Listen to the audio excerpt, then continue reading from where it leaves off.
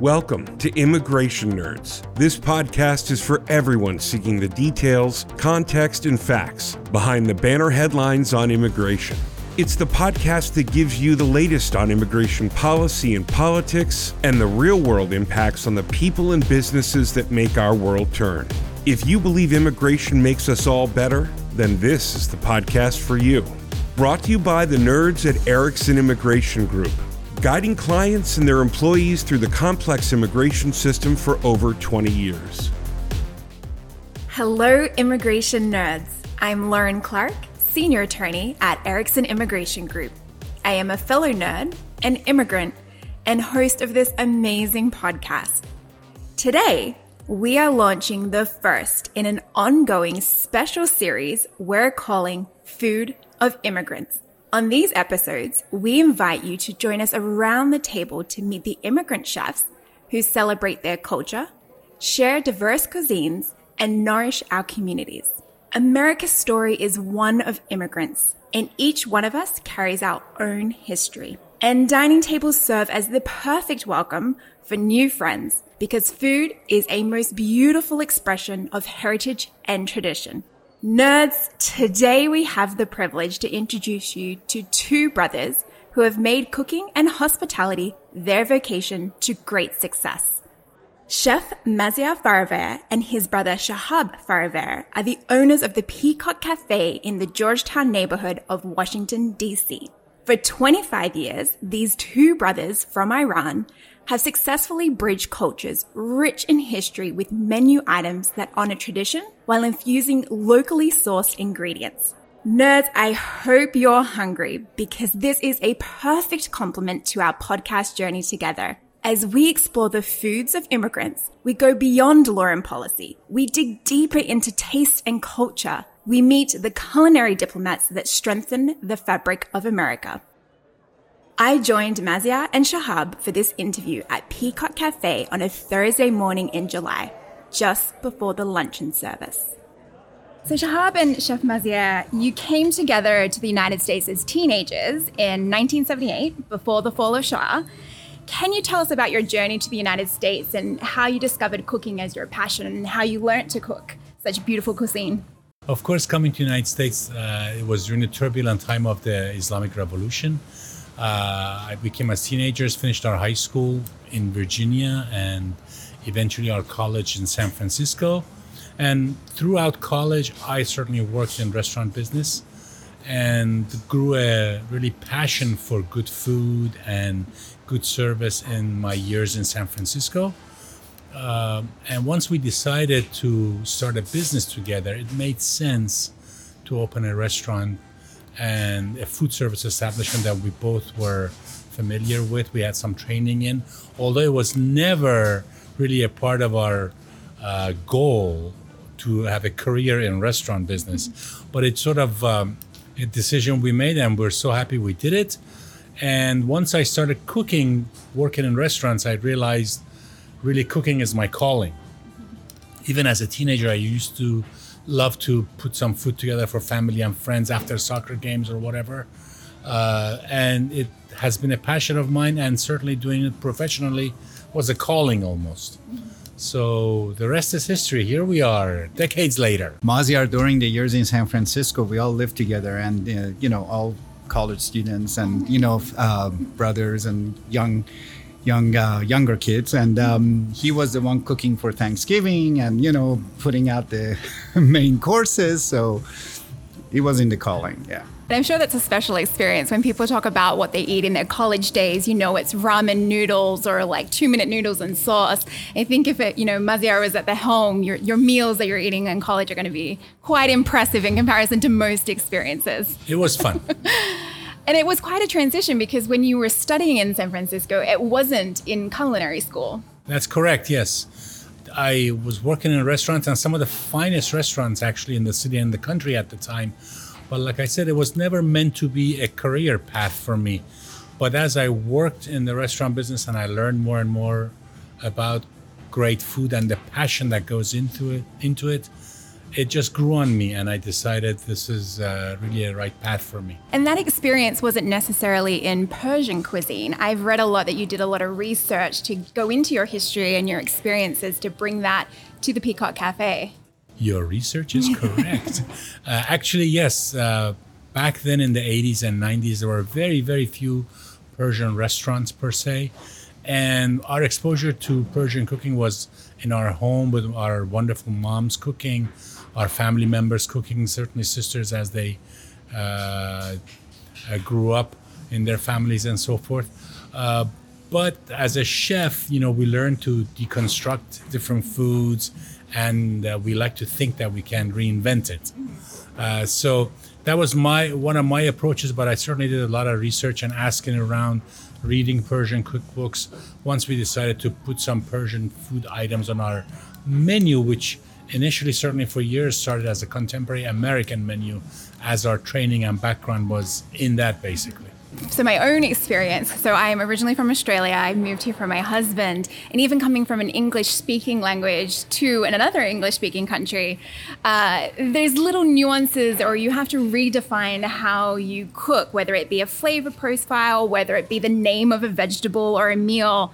And one of my favorite stories is I went shopping with my husband one of the early shopping days and had an ingredient list of items to collect, and he would come up to the car and he's like, "What can I get?" And I'm like, "Here's 2 or 3 items and I need some mince," being MINCE. And he would go and he'd come back, he'd put a few things in, and he's like, "What's left?" And I'm like, "Well, we still need the mince." He'd go and come back, and it happened like 2 or 3 times. And so he finally comes to the end of the list and he's like, "What's left?" And I'm like, "Well, we still need the mince." And he goes, "I'm sorry." He was frustrated. He goes, "What is mince?" And I'm like, "It's like the beef, the ground up beef." And he's like, "Yeah, you mean ground beef." And I was just like, so it is learning sometimes those things. the simplest things can become a challenge. Yes.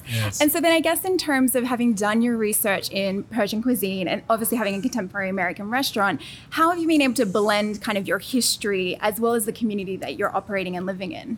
Yes, great question. Actually, we were already quite an established restaurant when we decided to introduce the Persian food items on the menu, although we did it gently by introducing Persian dinner nights, per se, every Tuesday and Wednesday night. So we did it gently, and we got such great feedback on it that we decided to incorporate them into our regular dinner menu. And the transition seemed to be seamless to us.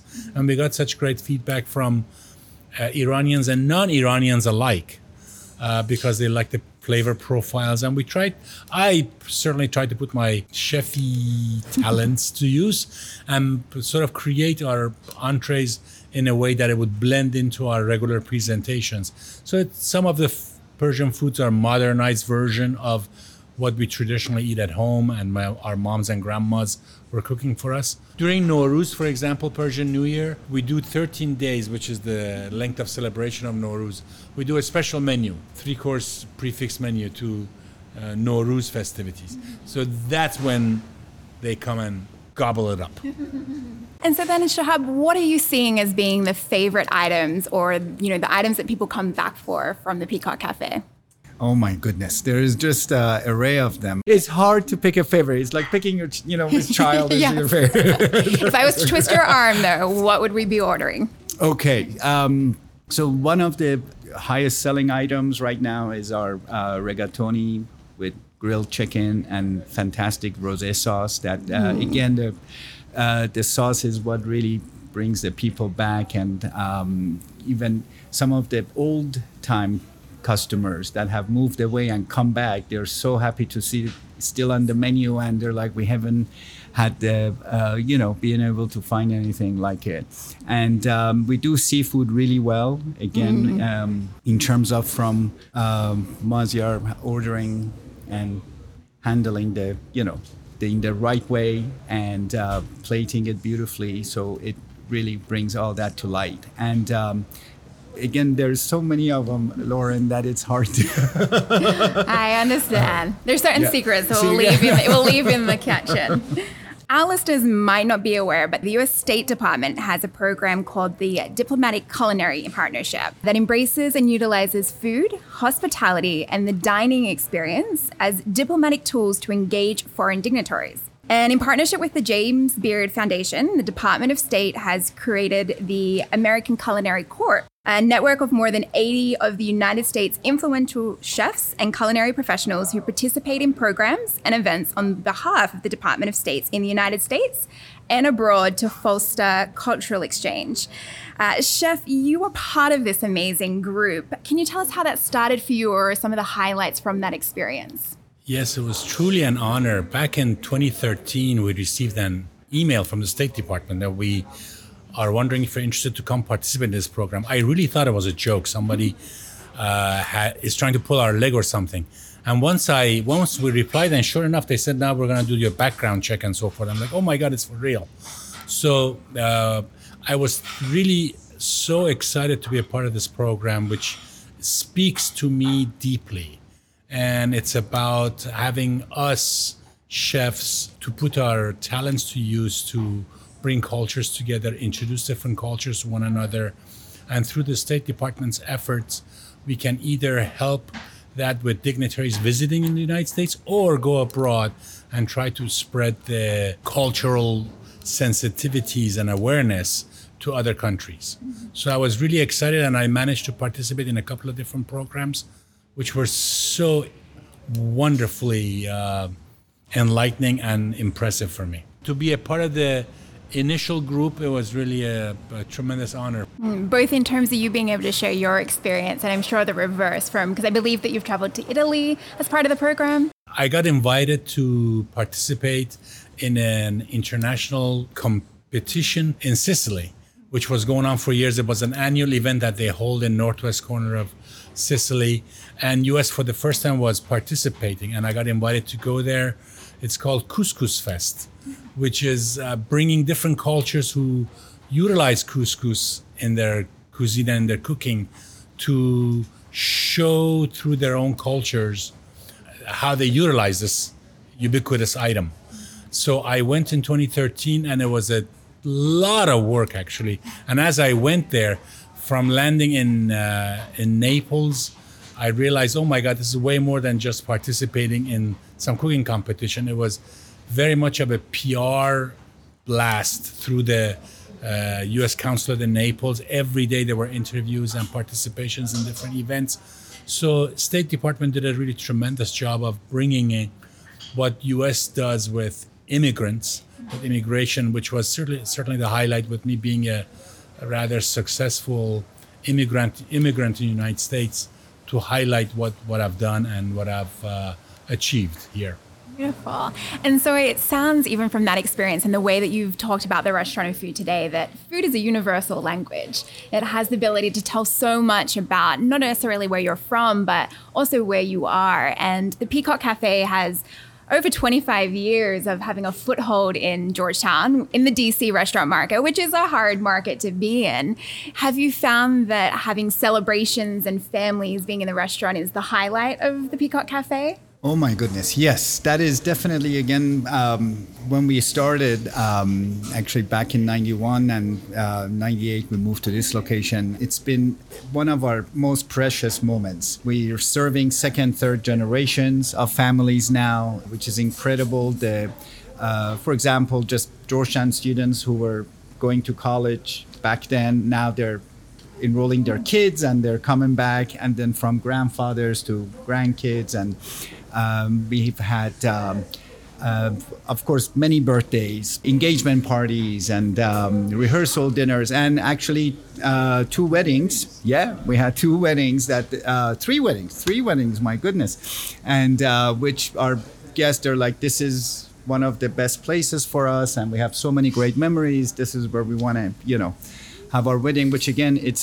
one of greatest honors that as a restaurateur, through all the work and daily chores, you feel like, wow, you're actually making a difference in their lives, and people want to share that with you. So yes, we certainly has become more than just a destination, but sort of a community that's been built. And I'm sure that our Immigration Nerds listeners can hear just the passion and the warmth in your voices as you've told your stories today.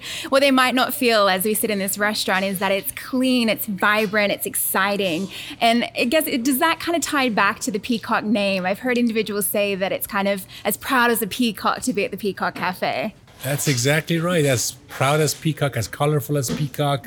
So we definitely want to strut our stuff here. And the restaurant was designed by our oldest sister, actually, who is an architect. And still, after all these years, looks fresh and inviting and current, let's say. We're very happy about that. And so the last thing, we've talked a lot about how you've been able to get to this point, the success of the restaurant. You've also done a lot to give back to the community. And so what's next for the Peacock Cafe in terms of continuing to tell your story and also engaging with the community around it? Being part of the community is the utmost important. And through all the ebbs and flows of life and ups and downs, tragic and good times, you realize what an important part of people's life you have become. One was back in tragedy of 9/11.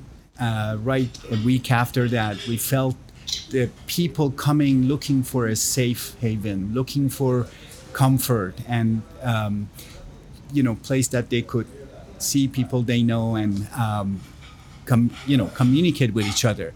And then even after the recession of 2008-9, it felt the same way. Again, people were, some were hurting, some were not, but then everybody came together. And certainly during COVID pandemic, that was definitely very challenging. But through the work of community and support of the community, we were able to survive and thankfully even thrive now after this. And besides the community of guests, what's really dear to Mazir and I is the community of our staffing, of our people that are, and I'm just again as happy to say, not only we're serving second generation guests, but we're having second generation staff members here, which is, it's just brings another light to what you do and why you do it. And some stay with us, some move on. And I always say, I want you to move on and we want you to be successful in whatever you do, but what you take from us here, hopefully 20 years later, you can look back on. So it's a community in different sense. And we have, again, being in restaurant business, you have people from all walks of life, all background, and, born in US or, have immigrated here with their parents or, just have found that guiding light on top of the hill that they want to come and support. And, we're here, we've been there, we've gone through it. It's work, it's dedication, but at the end, again, that's one of the most important things for us, that we have the staff that really, again, carries that same idea like us and translates it to the guests. But also in terms of, I guess, the leadership as well. You're two brothers. Not many people, I think, can attest to working well with their siblings. You're two brothers that are leading the charge in this restaurant. And I think that partnership is clearly working based on everything that you've told. But It sure is a special, there you go. It's a special relationship. How could you not love? You see how he is? We feel and hear the love. We do. Well, thank you both so much for joining us on the Immigration Nerds podcast. We hope to continue to keep telling stories through the language of food. We thank you so much for welcoming us into your restaurant. Well, it's been a pleasure. Thank you for choosing us to be your first podcast in this topic. Yes, thank you. Thank you very much. Adam, you also got to join us at the table today. Wow, what a feast. It was a remarkable afternoon. I loved how much pride, Lauren, everyone took with what they cook, the way that they serve, and the tastes were beyond compare. And in true fashion for the Peacock Cafe, how welcoming and, like you said, warm and celebratory the food is here. we've been delivered a feast to the table for ourselves. I think it was one of the most tasty meals that I have ever had in Washington, D.C., and it makes me really excited for the next episode that we'll be able to do together. Definitely. I know Shahab couldn't pick a favorite, but I have to say the summer gazpacho is spot on. The dessert kind of trio, the Peacock Cafe, delivers both in its hospitality as well as for the taste buds. I look forward to exploring more cuisines and more history from other immigrant chefs. Thanks to all you nerds out there listening. We appreciate you sharing the show. You can track everything going on at Erickson Immigration Group on our website, eiglaw.com. And remember, if you believe immigration makes us all better, then this is the podcast for you. Subscribe and meet us right back here for another new episode of Immigration Nerds.